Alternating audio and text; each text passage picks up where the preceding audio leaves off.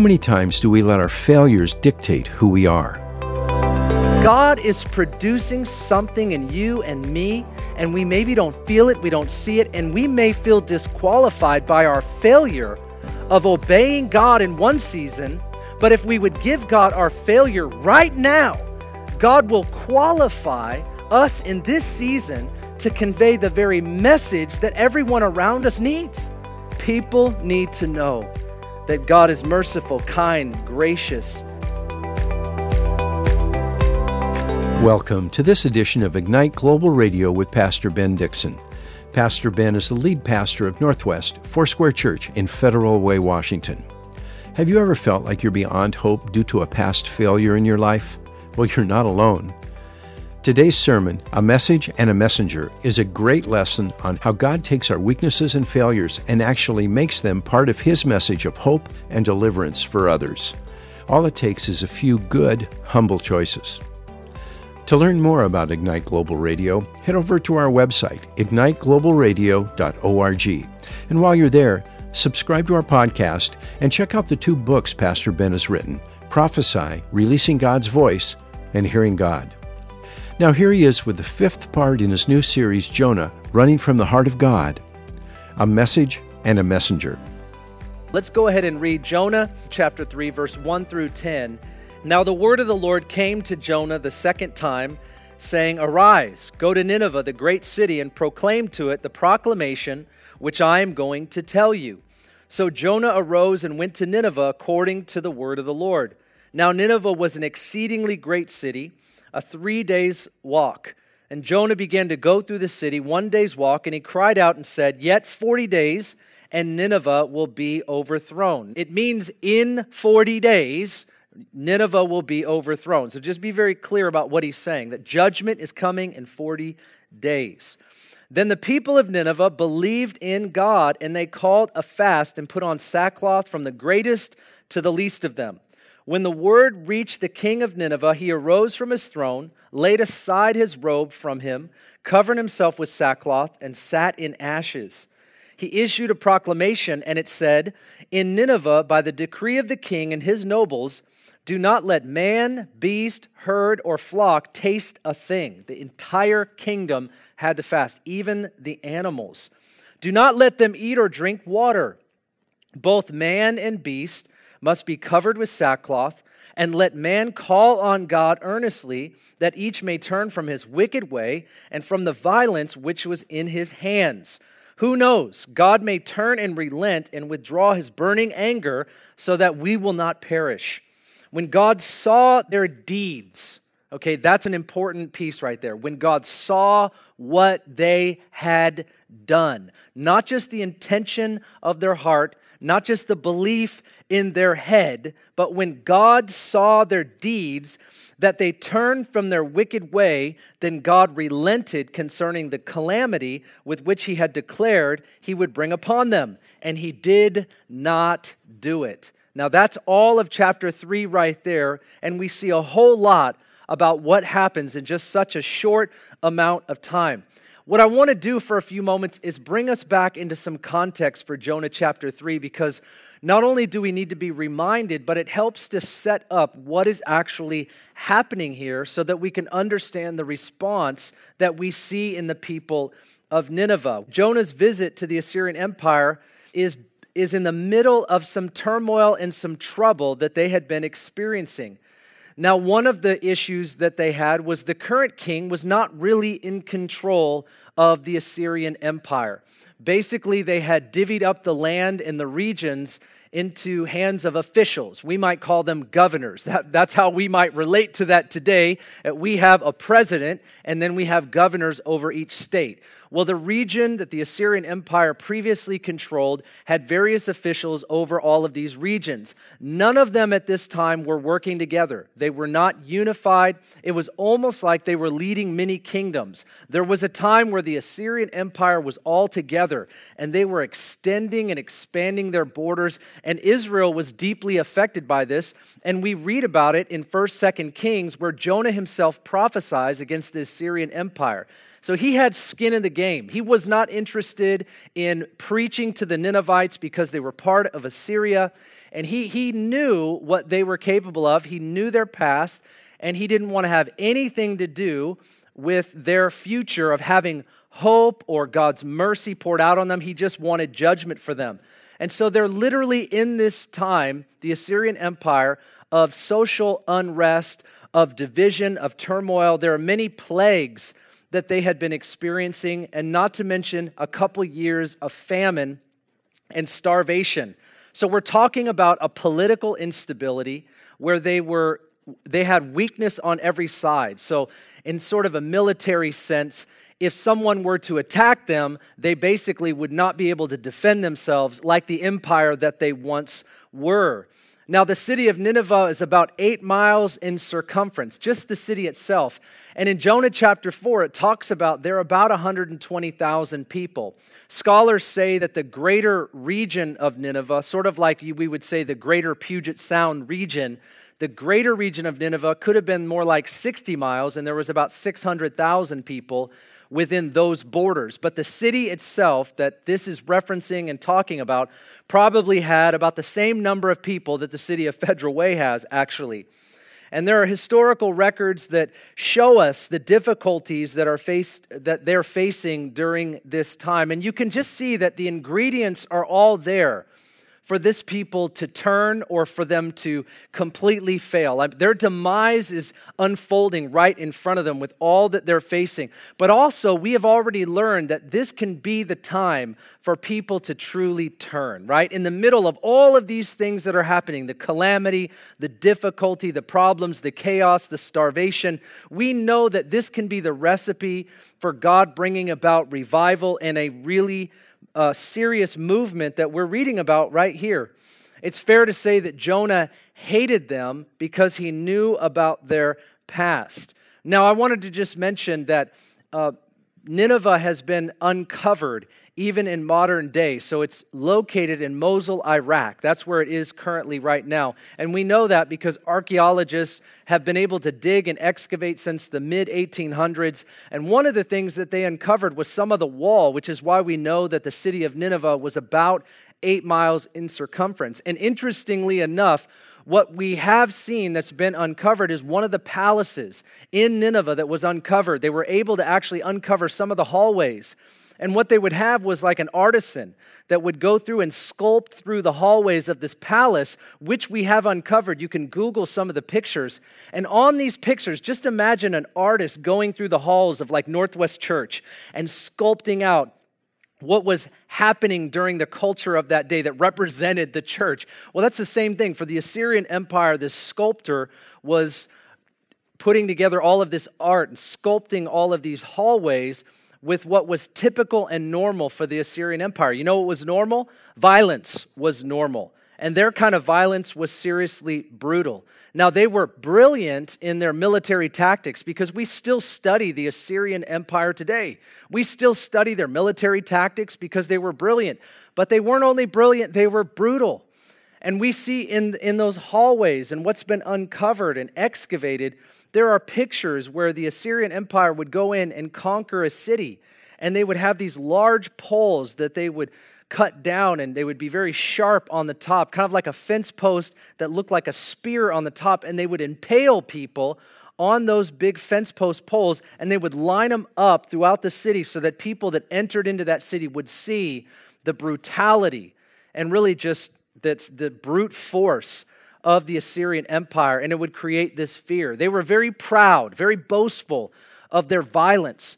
Why am I saying that? Because it's important to realize that God is bringing judgment, a word of judgment, against an empire and against a city that has participated for years, for generations, in the killing off of city after city. That's how their borders expanded. That's how they got so big, because they were killing people. And so when it talks about their repentance, it specifically states their idolatry, which is worship of false gods.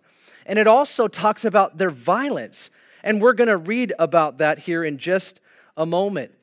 Jonah hates them. He does not want to go preach to these people, but Jonah has had, in a sense, a turnaround. He realizes that God has had mercy on him, and so now he needs to go and obey the Lord. But it does not mean that everything that needs to happen inside of Jonah has already happened.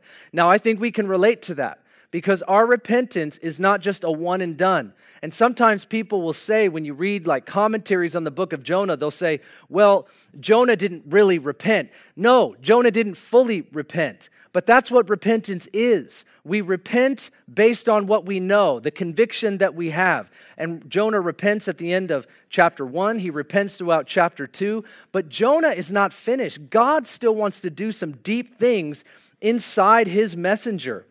And I think it's really important that we look at it from that angle. Right now, he's ready to obey God, but does that mean that he is carrying God's message with God's compassion? Not necessarily. In one sense, he's obedient, but it does not mean that he's carrying the same heart that we see in Yahweh. But that also helps us to see that as we walk out our calling before the Lord, as we walk with God, God is still doing something inside of us. The message and the messenger are one. It's not just about a message, it's also about a messenger. Now, there's a couple things I just want to share with you from the text and divide it up so we can understand better what is happening in chapter 3. And the first thing I want to talk to you about is that Jonah experienced the message himself. This is what happens first. Verse 1 reads, "Now the word of the Lord came to Jonah a second time." Now, this book hinges on that statement. This is the God that we follow, the God not only of second chances, but many chances. God speaks to Jonah again and says, "Arise, go to Nineveh, the great city, and proclaim to it the proclamation with which I am going to tell you." And this is a very special verse, in my opinion, because in chapter 1, in the first few verses, God calls Jonah to go and preach against the great city, and he runs from it. But in chapter 3, when God calls him, he actually goes, and there's something that is different this time around. And it seems that there are two things that are happening, and I think this brings out a principle that I want to share with you. What God does in you is directly connected to what God wants to communicate through you. Here we have this storyline where Jonah has been confronted with his indifference, his lack of compassion, his disobedience, and through all that, God has brought him to a place of repentance. And not just merely repenting that he didn't obey God initially, but what was in his heart that caused him to disobey God. See, we've got to understand this. It's not that we just disobeyed God. It's not just that Jonah disobeyed God. It's that there was something in his heart that caused him to resist what God wanted him to do. And that's what God is getting to. When we read about repentance, when we read about the gratitude in chapter 2, where Jonah looks up in the belly of the whale in this confinement, and he starts to thank God, that's a breakthrough. He starts to see that God would use him, that God would call him, that he actually knows God. He's faced with having to speak to these Ninevites, these pagans, clearly ungodly people. And in that moment, he's like, "You've called me to go and preach against these people, against this city, and I've disobeyed you." And he knows there's this tension. There's something inside of him that needs to get excavated. And so he turns to the Lord in all of that because God is doing something special inside him. And Jonah hasn't even scratched the surface of how far God actually wants to go. And let me just tell you, knowledge is not all that this is about. And sometimes when we think of God using us, we think, well, I've got to know more. And that's the first thing that we think about is intellectual Americans. We tend to think it's all about knowing more and memorizing more. Listen, I'm not putting down knowledge, but I will tell you this. There are a lot of people that know a lot about God, but they don't obey God. Knowing about God, knowing the Bible does not mean that that word has penetrated the heart. It does not mean that that is the character of our life. It does not mean that we look like Jesus. That does not mean that at all. And so God is relentless because he doesn't just want us to know about something. He wants us to actually have what he is about in our lives. He doesn't just want us to preach something to other people that supposedly need what maybe we don't need. God wants us to have a revelation. He wants us to embody that revelation, to live it out, to walk it out. And then he calls us to communicate that revelation. I want to say that again. God is giving us revelation. He calls us to embody that revelation, and then he calls us to communicate that revelation. God is always doing this. The message and the messenger are one. You know what is a beautiful story about Christianity is that whatever we share with other people, it is something that we ourselves have experienced. When we talk about grace, it is because we have experienced the grace of God. When we talk about the faithfulness of God, it is because we have seen him faithful time and time again. When we come and we speak even difficult words, we speak words of judgment or we speak words of warning that are from Scripture. When we do that, we realize that even in the hard things, that God does these things because he loves. We know that God does these things because we've experienced his discipline in our lives. And this is what we see in Jonah. We see that the lesson of Jonah's failure and forgiveness is that God can continue to use people that return to him. Did you hear that? God can continue to use people that return to him. Yahweh is not just a God of second chances. This is not about just giving Jonah a second chance. It is about transforming his messenger so that he carries a message more appropriately. What if it's not just about failure? It's not just about disobedience. It's not just about running or resting. It's not just about yielding to God or not yielding to God. What if God uses the entire process of everything that transpires because he wants that message to go so deep inside of us that it flows out like a river? See, I think that what we read about here is that in chapter 2 and also in chapter 1, Jonah had to experience the message that he was going to carry. But here, listen to this. It doesn't mean that he fully understood it yet. And that's why in chapter 4, we're going to read how far God was willing to go to teach him about his own heart. But isn't this the story of Scripture? Isn't this the story again and again and again? We read about Moses murdered a man, and God calls Moses to bring freedom to the people of Israel, to his own people. We read about how Peter denied the Lord 3 times in Jesus' darkest hour, and now Jesus calls him to preach the truth to people, the same truth that he denied. I mean, this is what God does. God is trying to transform us, and failure is a part of that. God factors in our failure, and sometimes we look at our failure as disqualification, but if we give our failure to God, it actually thoroughly qualifies us to be messengers because we've first been recipients. When you're a recipient, you then become qualified, in some ways even more so, as the delivery boy or woman of the message that God has called you to convey. And this is powerful. I mean, we live in a world of social media, infomercials, commercials. I know I'm just as annoyed with all of that as you are.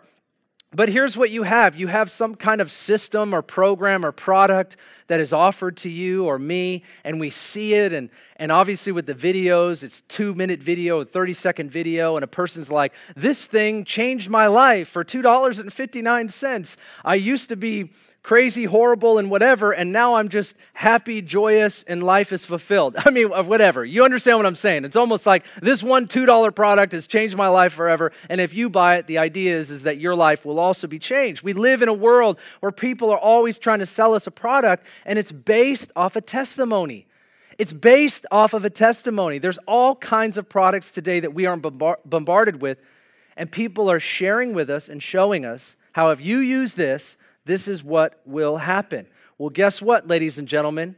When we encounter mercy, when we encounter grace, when we encounter the God of the Bible as a recipient of all that he does in our lives, we then get to communicate that message with authority and with power and with grace. And it's not just the name of Jesus on our lips, but it's the nature of Jesus in our hearts. He's producing something in us.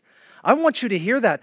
God is producing something in you and me, and we maybe don't feel it, we don't see it, and we may feel disqualified by our failure of obeying God in one season, But if we would give God our failure right now, God will qualify us in this season to convey the very message that everyone around us needs.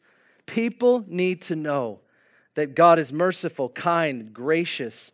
This is who God is. Before we share a message, we experience it ourselves, and therefore, in a sense, we become that very message.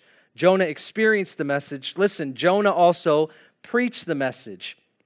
And we read about this in verse 3 through 5. God tells Jonah that he will give him the message in verse 1 that he is to preach. Well, what exactly is that message? We read about it in Jonah verse 4. He says, "Yet 40 days and Nineveh will be overthrown." If you read about various commentaries, they'll tell you this is 5 Hebrew words. This is all God told Jonah to say. I mean, that really is the debate, right? Yet 40 days and the city will be overthrown. 5 Hebrew words, that's all that Jonah walked throughout the city and said.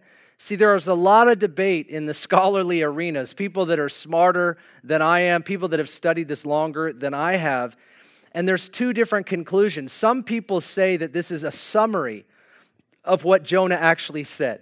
Maybe Jonah said a whole lot more, which caused the response that we read about. From the king all the way down to the cattle, they repented. Would just these 5 words in Hebrew cause that kind of response? Most people don't think so. Most people just don't think so. And so maybe this is a summary. But there are other people that would say, and I think I'm of this camp, they would say that Jonah withheld the fullness of the message. In other words, Jonah was willing to obey God, but not fully. Jonah was willing to convey the message or the brunt part of the message. Which is why it's important that you read the whole book in context, because in chapter 4, we're going to see that Jonah was quite upset right in the first few verses. He's not happy that God even allowed repentance, but he also knew that it was going to happen. And he actually puts it back on God. Well, listen to me. This is what we know when we read this, is that it is very possible that Jonah withheld some of what he was supposed to say. And it seems consistent with his character, doesn't it? Oh, we've already been able to see that Jonah isn't exactly the stand-up prophet that God needs. And so we have a word of judgment, but we know that there's a 40-day contingency here, yet in 40 days. Why 40 days? We don't know. But I think that 40 days gives a period of time where these Ninevites, Assyrians, can actually repent. That's what I personally believe about this story. I think that Jonah received mercy. He repented of his sin personally, but he was still battling how to live that out towards others. Jonah was still battling how to live out what he had received by revelation, how he would live that out towards others. And I think this is a picture of that. I think that I can prove that because he was mad. Jonah was angry that God would even allow them to repent. He knew God was going to do it, and he was now going in obedience, but he wasn't yet ready for what was going to happen afterwards. And we see that very thing from this man. With that said, I want to look a little bit at the message. And we need to remember that Old Testament prophets are not similar to New Testament evangelists. Prophets in the Old Testament, they're just delivering a message. That's all they're doing. And we see in the New Testament evangelists deliver good news. They deliver hope. And I would say the clarity of hope because of the death and resurrection of Jesus. So you cannot necessarily parallel an Old Testament prophet and a New Testament evangelist because of their message is very, very different. And so I think in this picture, what we see is also a picture of Jesus Christ. We see a picture of God's Father's heart towards people, that even pagans, even those that don't know him, even those that are far off from him, clearly not living under the law, clearly not living in the law whatsoever. And here God offers hope and he offers mercy, which is a shadow of what's to come in the fullness of the message of the gospel of Jesus Christ. I think, though, that the message that we read about, yet 40 days and the city will be overthrown, I think we come to this point where we have to talk a little bit about judgment. It's just something that I was thinking about as I was studying these verses. You think about in our culture today, we misunderstand judgment entirely. In fact, here's what I hear from agnostics or atheists, and sometimes Christians that, in my opinion, are they're veering off a little bit and they're struggling with the nature of the Old Testament. They're struggling with the nature of the world as it is today. And I believe that good doctrine helps us to understand where we are today. I mean, listen, we have 7 billion people on the planet plus, okay? 7 billion people. You have 7 billion people making decisions. Those decisions affect all of us. And with those decisions affecting all of us, we are in a lot of trouble. And we've made that trouble for ourselves. And so what people will often ask is they'll say, if God is a loving God, then why would he bring judgment? Why would we read in the Old Testament that a loving God, you say, Ben, you say he's a loving God, but if he's so loving, then why does he bring judgment? Why does he tell the Israelites in the book of Joshua to go into the promised land and displace them and kill them all? Why is this somehow a picture of a loving God? That's not a loving God. And that's what people will say. They'll say that you cannot say that God is loving and it's consistent with the picture that we have in Scripture. And I think, honestly, and I would argue this, is that you can't actually have love without judgment. And this, for some reason, we forget and we fail to understand. And I'll prove it to you. Let's just say you have children. And you've got one kid, and he just beats up on the other kid repeatedly, day in and day out. Let's say you go through 2 days of that. Let me ask you a question. Do you intervene at some point? I mean, is there a point at which you have to render a judgment that what you're doing is bad? And in order to bring about any sense of justice, you actually have to discipline. You actually have to render a verdict of judgment, and then you have to do something about it. And so we have this idea that if God is a loving God, then why would he bring judgment? Well, he brings judgment because he has to. In order for justice to be implemented, somebody's got to judge. And why should it not be the perfect judge? Now, let me give you a really crude example. Now, that's just a simple one. You would say, well, Ben, that's not a great parallel. Fine. Let's just say, and forgive me if your kids are watching or if you're listening to me right now, this is really crude, but this is actually in keeping with the Assyrian Empire and actually many of those that were living in the land of Canaan in the Promised Land when you read through the book of Joshua.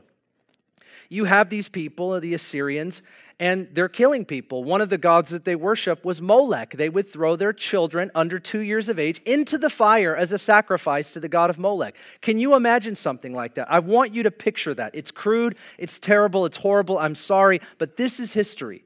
These are the people, and this is what they're doing. In their pagan worship, they are literally murdering their children. So if I were to look out my back window and I were to see my neighbor do something horrific, like in history we read about in the Assyrian Empire, if I were to literally see them do something, some kind of impaling or something crude or horrible or horrific, something crazy, what would you expect me to do? What would I expect you to do? Well, we'd call the police. And we call the police, we expect them to arrest this person. We expect this person to never get out of prison. And some people would even say this person deserves the death penalty. That's the level of justice. Judgment is rendered on a person that did something so horrific, and that literally is what brings solution and solves the future of this person not being able to do that again and again and again. And we would consider that just to call in on somebody that did this to a person and goes to prison or worse for the rest of their life. We would consider that justice. But it's amazing how we don't consider it justice when God does it. See, when God brings about judgment, when he renders that verdict and he actually enacts something of judgment, people will often indict God and they'll say, God is not a loving God who brings about judgment. Actually, I would argue that he has to be a judging God. He has to bring about judgment if he's loving. That's what I would argue. I think that we have a misunderstanding of judgment, because if God were not to act in judgment, he would be apathetic, and that would be unloving. If we were to step back in the scenarios that I just painted for you, and we were to say, I'm not going to do anything, we would actually consider that unloving. And so to read about God sending his messenger to a people that do all of these violent acts, to a people that impale those that they're conquering and all the various cities that they've gone and all the things, the horrible things that they've done, for God to send a messenger to those people and say 40 days, yet you will be overthrown. And he, like Sodom and Gomorrah, he rained down hailstones. He did all kinds of things to judge cities, whether it was use another army or to do something supernatural or miraculous to bring about judgment. When we say that God is not loving because of the picture of judgment in the Old Testament, to me, it is a profound misunderstanding of why judgment is actually necessary. And for some reason, we indict God, but we allow it in our own human experience. And it is the duplicitous nature of the human being. It is why we need the righteous judge to come back and take his place. It is why we need Jesus to return with the scepter in his hand and be the judge that he is. No man, woman, nobody is ever going to judge righteously like God. And what we often do is indict the very one that is the only one qualified and capable of rendering perfect and righteous judgment in the earth among those that he's created. Ladies and gentlemen, we are indicting the very one that only is qualified to actually bring about true justice and righteousness in our land. It is a profound pride on behalf of human beings to offer that indictment back to God. I don't know if you see exactly what I'm saying. I'm going way off my notes right now. I'm just trying to explain. It is amazing when I talk to people and how they paint this picture of God. Like he's a judging God. He's an angry God. He is a righteous and holy God. He is a loving God. He could wipe us all off of the planet. He made us and we went our own way. 7 billion people doing what they want to do. It is a mess.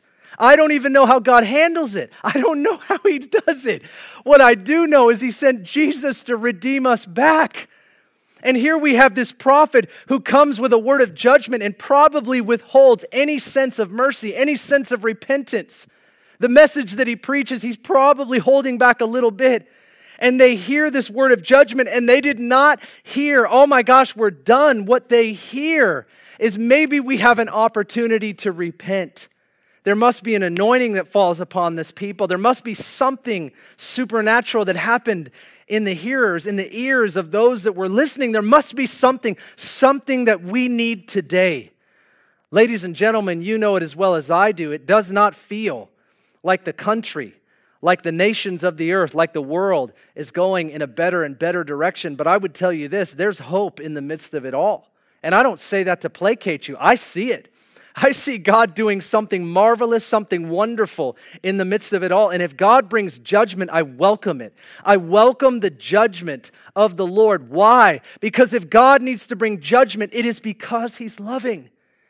It is because he is loving. Just like parents have to render judgment, just like us as citizens in our world have to render judgment in order to receive justice. God is doing stuff behind the scenes, and I'm not going to stand and indict him.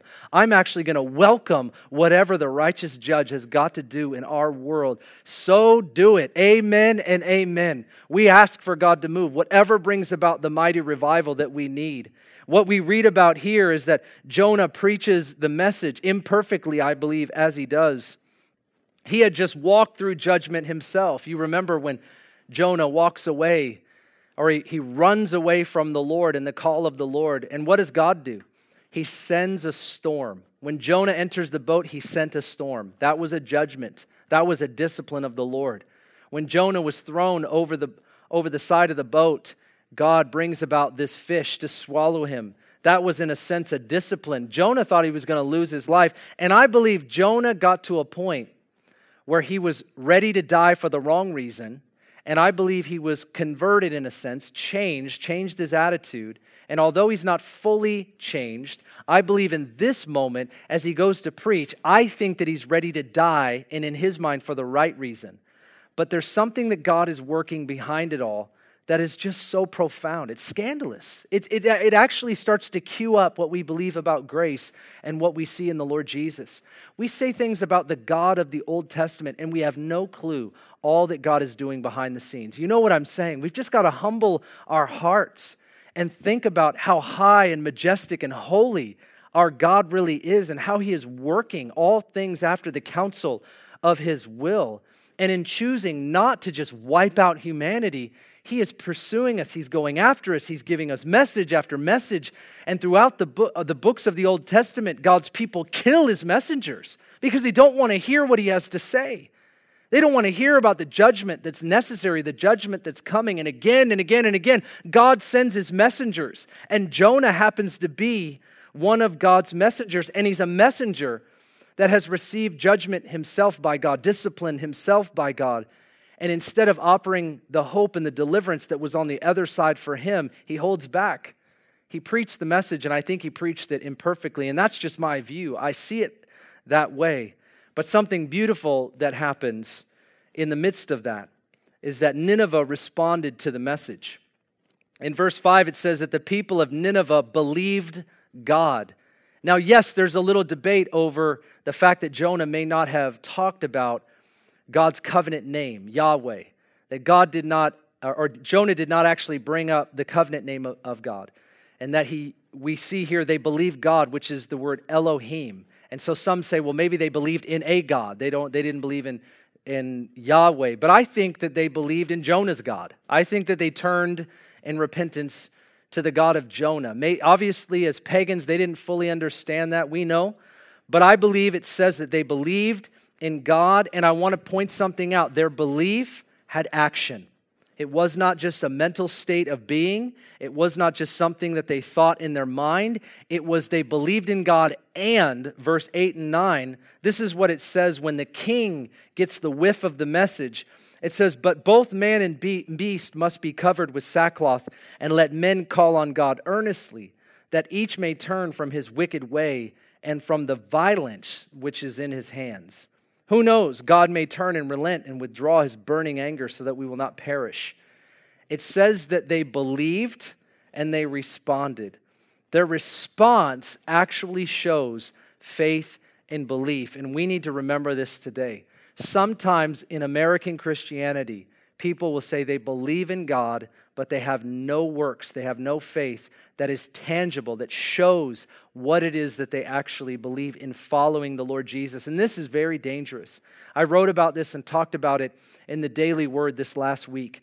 I talked about how in some circles, and even sometimes when people lead folks into a response towards Jesus, they say to them, well, if you just want to receive Jesus, you just call upon his name and put your faith and trust in him, and he'll change your life and transform you, and you can have a personal relationship with him. And that's true.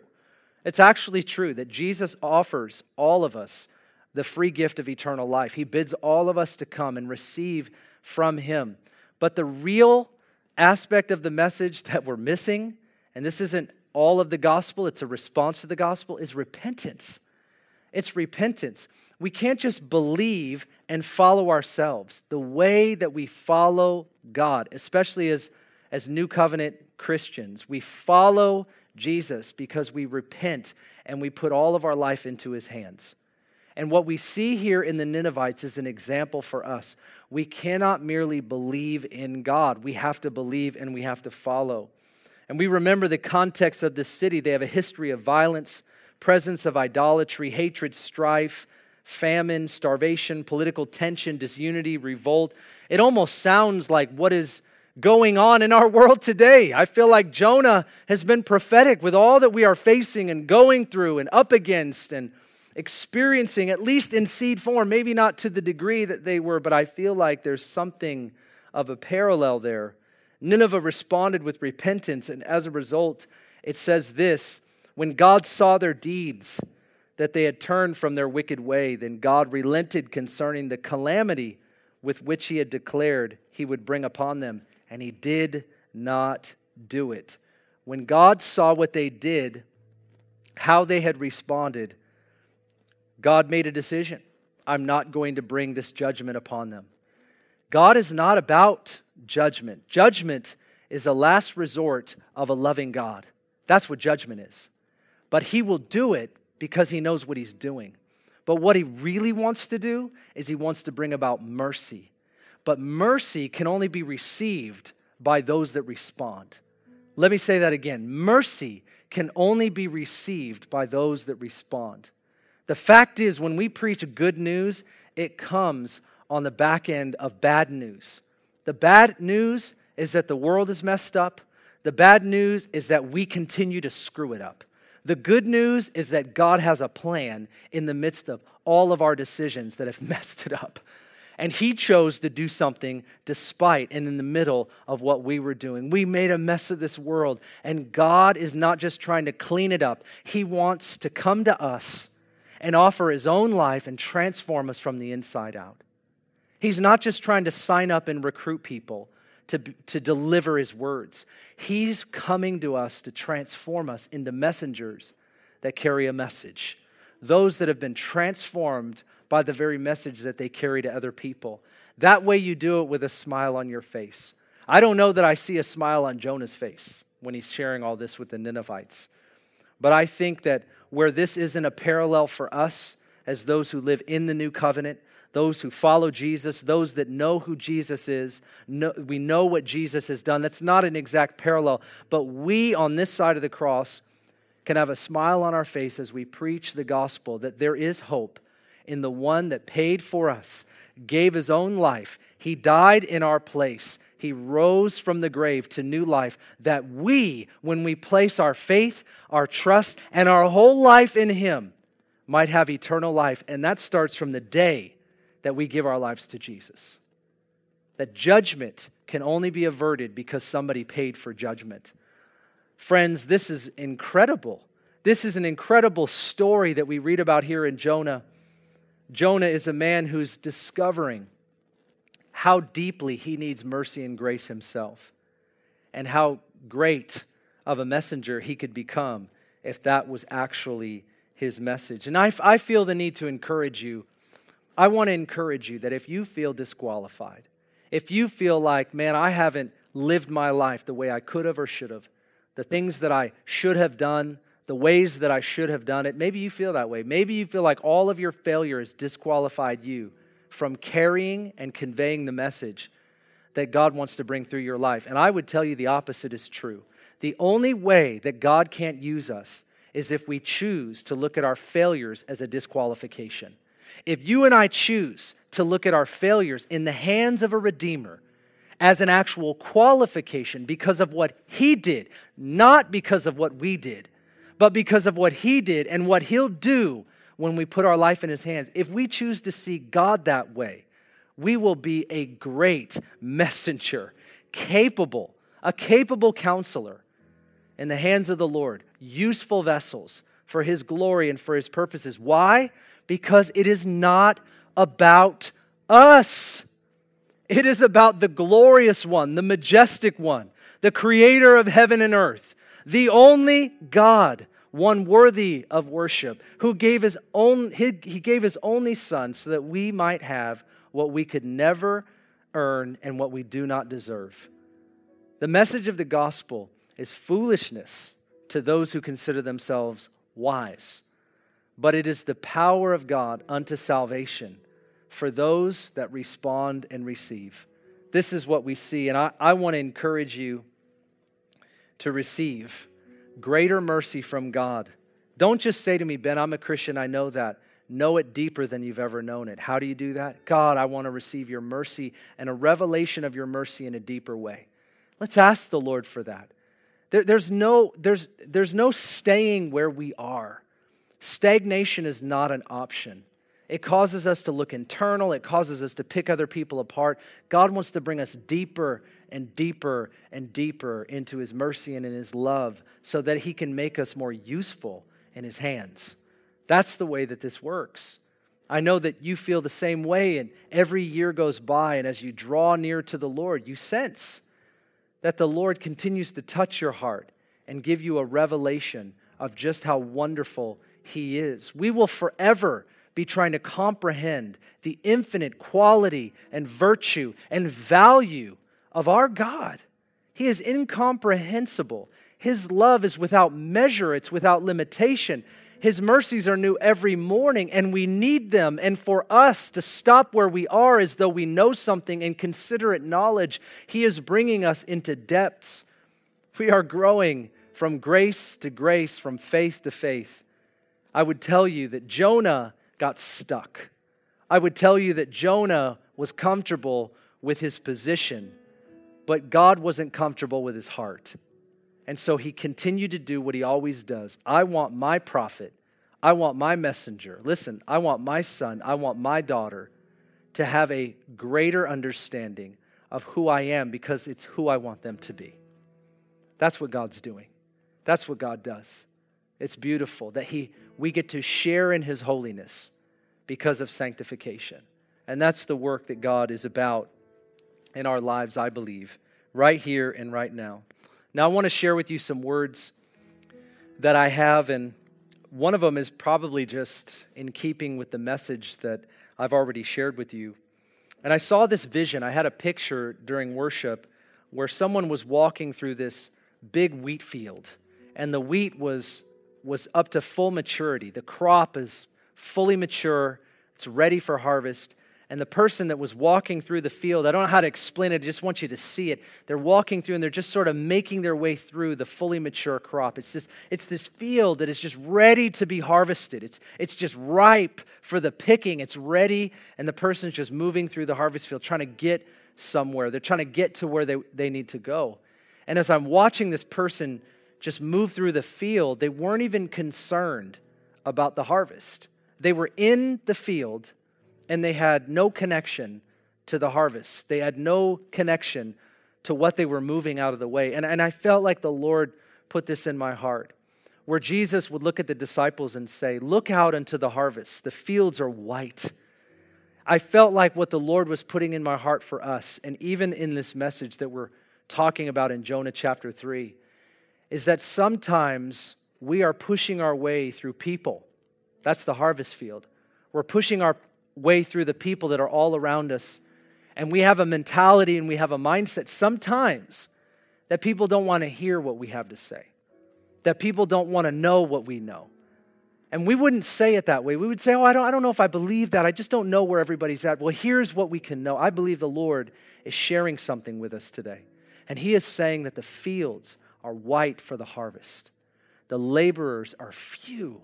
He said that to his direct disciples, those that went to bed right in his own presence, those that woke up and had breakfast with him. He looked them in the face and said, you guys are missing it, that the people that are all around are white for the harvest. But it starts with how you see them. And in this vision, I was looking at this person and they were just trying to get to where they were going. And I pray that that would not be our disposition, that we're just pushing through life and we don't realize that all of the people that are around us are the targets that God wants to give us of his love and his affection. Every person has a target on their back. You're not an evangelist, maybe I'm not an evangelist, but something I am is a lover of God. I'm a son of God. You're son or daughter of God, and we get to share the love of God with people. We get to share the testimony of the Lord. We're not disqualified. We're uniquely qualified. I wonder if we can relate to that. Lord, do that in us. Give us your heart. Help us to see people the way that you see them. Help us not to look past people, to not be passive, to not be apathetic, but Lord, to bring about the encouragement that you've brought in our lives. I had a picture of someone with, you had an arm injury, and I saw it on your bicep, and all I can say is I almost felt like it was a workout injury, and I thought it was in your right bicep. It could be your left, but the picture, I can't remember it now, but I felt like it was in your right arm, and it was from your shoulder to your elbow, and right in this area, you had an injury, and it just has not been healed yet, and so I want to pray over you right now. Father, I thank you in Jesus' mighty name that you would bring about healing to that arm right now. If it's the right arm, just bring healing. And the left, Lord, we pray that you would release the gift of healing. Thank you, Holy Spirit. I pray that you would release your anointing in the room as they're praying right now. And I just sense you pray over that. Just pray over that. Let the Holy Spirit minister to you. I also saw a picture of somebody that is experiencing serious fatigue. It's like a sleepiness. It's a heaviness. Your stress level has been quite high, abnormally high. And that's based on past things, not necessarily current things. But the past stress level has been so high, it's brought about this level of fatigue, sleepiness, and heaviness that has been very difficult for you. You just feel like you're supposed to have more energy, and it's almost brought on maybe a level of guilt and you want to get back to a level of energy and be able to feel the way you felt and do the things that you want to do. I want to pray over you right now. God can restore you physically. He can do that too by unburdening your soul and lifting off that weight that you feel. So Father, I thank you in Jesus' name for anybody that's for, that you would minister first to their soul, that you would take off the weights that they're carrying. Maybe they picked those up, or maybe life just stacked up. But I pray that you would take off the weights that they're carrying right now. And I pray that you would unburden their soul and that you would cause fresh freedom to emerge on the inside. And now we pray physically. We ask that the fatigue would lift, the sleepiness, the heaviness would lift, and they would experience a deep rest, like down to the bone, that bone deep rest. And they would even experience physical sleep, rest, that would replenish them so they wake up and you would restore their energy level. Bring them back, Lord. We pray physically that you would bring them back to a place where they would be restored as they once were. Thank you, Lord. The last word I had was I saw somebody and you were sitting in a chair and you were contemplating going back to school. And you were saying to yourself, is this the right time? Is this the right season? And this is what the Lord put in my heart, that He's putting something new in your heart about being able to reclaim the place that you once desired. God is giving you the desire that you once had, and He's calling you to reclaim the place that you once desired. And part of that is schooling of some kind. And you're wondering, can I do it? And you're asking the Lord. You're asking maybe within your family. You're wondering if you're supposed to do that. And I say to you, I felt like the Lord was saying, you're going to reclaim that place of your desire, and He's going to provide for you. And so I just pray over you right now. Father, I pray in Jesus' name for your provision. I pray, God, that you would bring everything that is needed in this season of life so the context would be set up properly. And so, Lord, release that to your son or to your daughter right now so that they could do what you desire for them to do and glorify you in the midst of it. We thank you, Lord, for everything that you are doing in Jesus' mighty name. And everybody said, amen. Here is our benediction. As you go, be strengthened by God's word, be filled with God's Spirit, be mindful of God's voice, be focused on His mission as we bring Jesus to people and people to Jesus. God bless you. The only way God can't use us is to choose to believe we're disqualified because of past failures. On the other hand, if we believe we can receive mercy and then repent, God will qualify us because of what He's done for us. We can become a powerful messenger of the message we've received. Now that is great news. All of us here at Ignite hope you've been blessed and encouraged by today's message, a message and a messenger. Join us next Sunday at 11 a.m. for the radio ministry of Ignite Global Radio as Pastor Ben shares the final message in his Jonah, Running from the Heart of God series. Now, once again, here he is with an encouragement for us to be disciples and then make disciples. As we look at Jonah chapter 3 today, we find that his previous season, being in the belly of the great fish for 3 days and 3 nights, actually was what prepared him to be able to obey the Lord, which is what God originally called him to do. Now, Jonah's not all the way there, and neither are we. We know that when we take a step in the right direction, it doesn't mean everything in our heart is perfect. Doesn't mean all of our repentance has already happened. What it does mean, though, is that step by step, God continues to work with us. But He does something special in our hearts so that we can actually be more useful to Him. The story of Jonah, as we continue to root for this guy, we're also rooting for ourselves, knowing that we're not just people that carry a message. Jesus has not just called us to be people that say the right thing to the right person in order to get the result. Jesus has called us to first be disciples and then make disciples. Jesus changes us with the gospel, and then He calls us to convey the gospel, which has changed our life. And that's what we're reading about in Jonah. It's what we find is that God is deeply concerned about the condition of his heart, and He calls him to then extend the grace that He's given to him to a people that He doesn't want to give it to. We read about how Jesus says Do unto others as you would have them do unto you. Pray for your enemies. Pray for those that despitefully use you. And this is Jonah's opportunity to do that very thing. And you and I are going to have those same opportunities all the time. It probably looks different, but it's still the same principle. God is pressing us into the likeness of Jesus by giving us opportunities to grow and to go with Him into these places where we would pray for people, where we would pray for our enemies, and where we would do to others as we would have them do to us. Even if they never treat us the way that they should, we can learn to move in an opposite spirit and give to them what Jesus has given to us.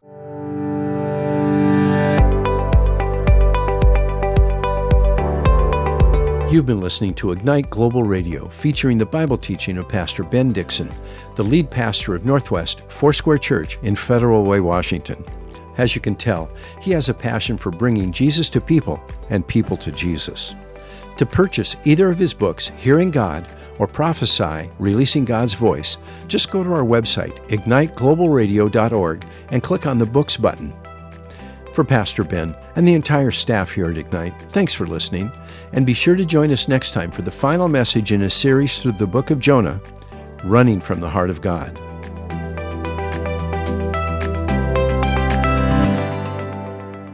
Ignite is a ministry of Northwest Foursquare Church.